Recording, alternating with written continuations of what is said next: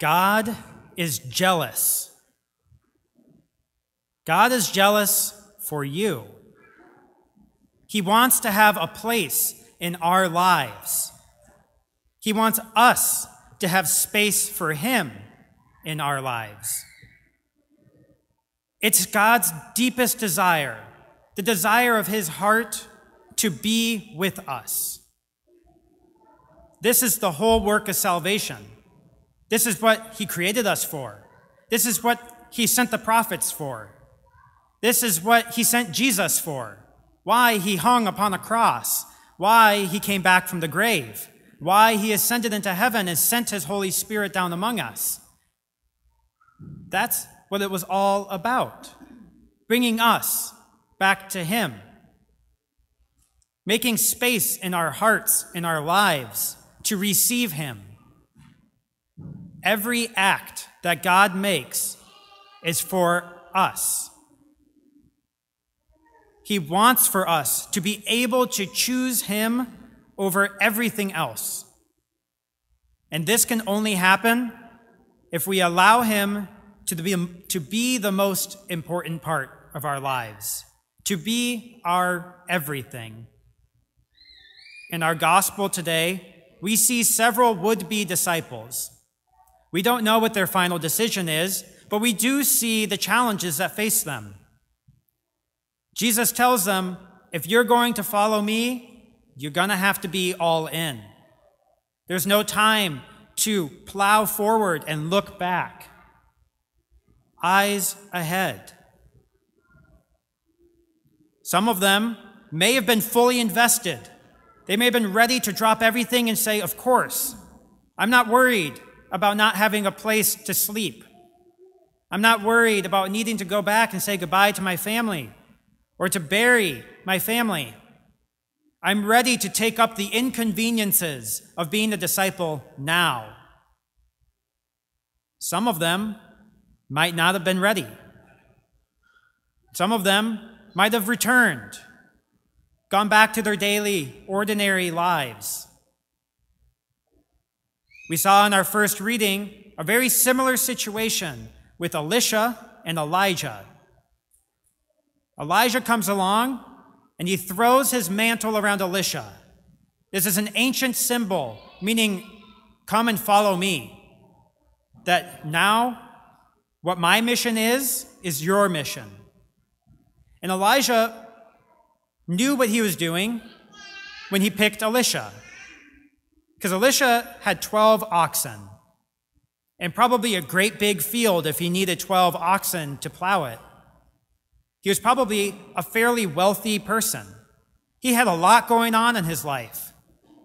12 oxen, just one oxen, was probably 5 times as much as it is today for us to own one car. That's an insane amount of wealth back then. And Elisha chases after Elijah, and he says, whoa, wait.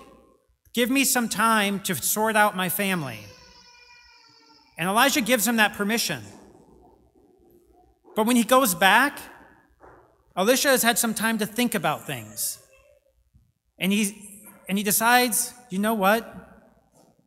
I don't need to go back to kiss my family goodbye. And he makes the choice permanent. He slaughters his cattle and he feeds his people with them. He gives it to his family to eat. He had no way to go back to his former life now. Everything that he had given up.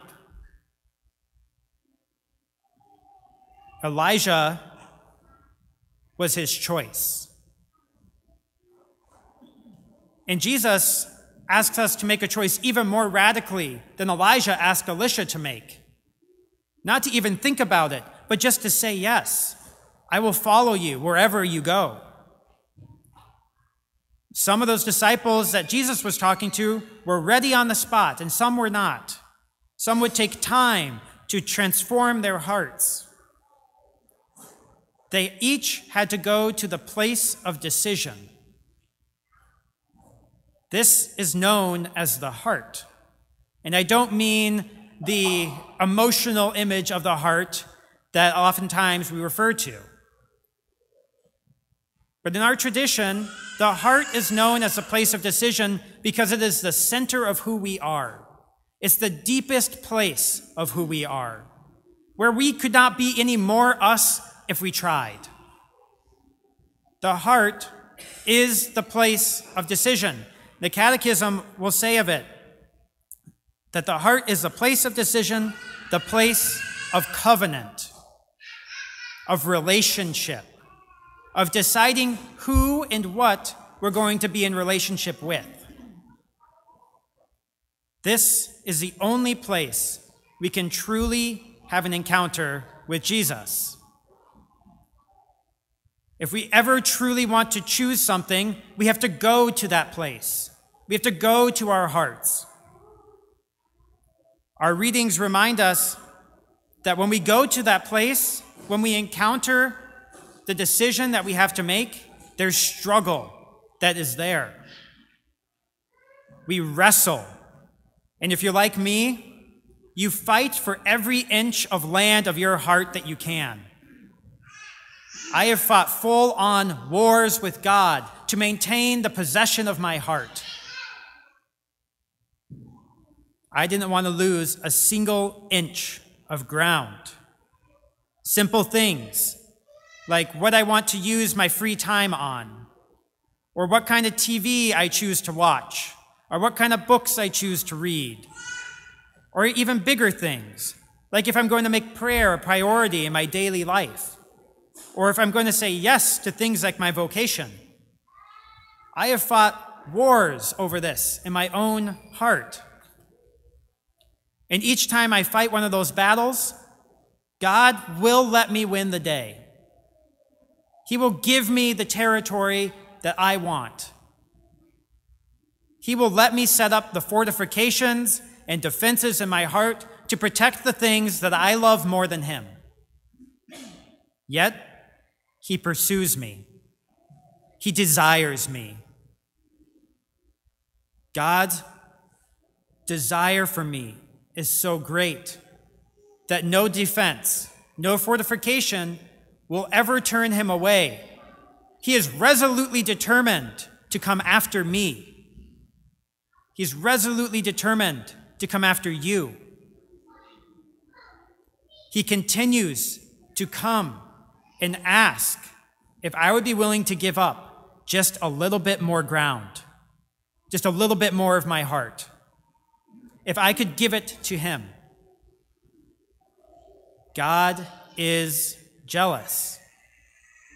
He's jealous of the things that occupy my heart, that occupy the space that He deserves to be in, that drive my daily decisions.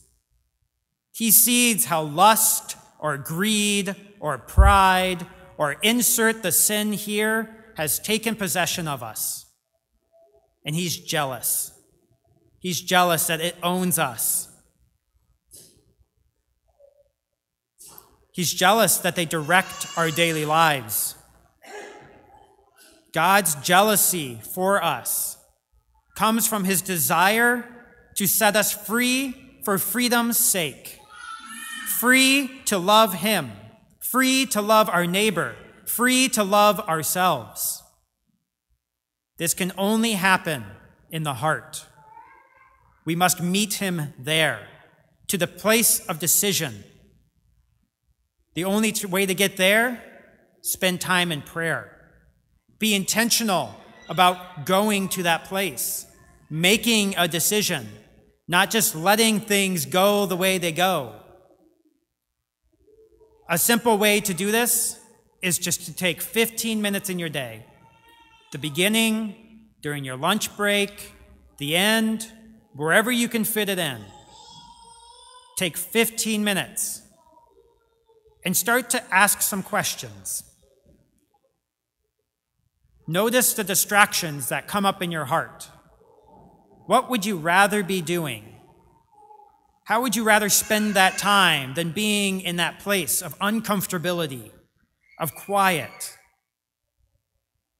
What things are you willing to sacrifice for? What will you give your time and energy to? If it's at the end of the day, what are the things that will keep you up?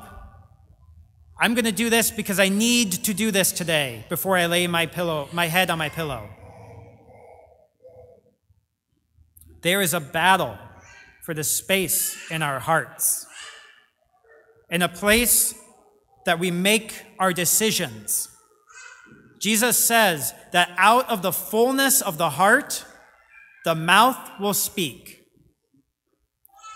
What we choose to protect and to keep in our heart will be what our mind thinks, what our mouths say, and what our hands do. If we choose to fill our heart with pride, it will overflow with self-importance, with egotism. Or if we choose to fill it with greed, it will overflow with love for money, love for possessions, love for status. But if we choose Jesus, if we choose to give over our hearts to Jesus, our hearts will know the freedom to choose love of God, love of neighbor, and love of self. Our hearts will no longer cower in shame, wondering if there will be a day when there's a peek behind the curtain and someone sees what's making me make that decision. Why do I choose ego over others? Why do I choose things over others? But it will instead revel in the freedom that God offers us. That my heart belongs to God and to God alone. And I am not a slave to anything else or to anyone else.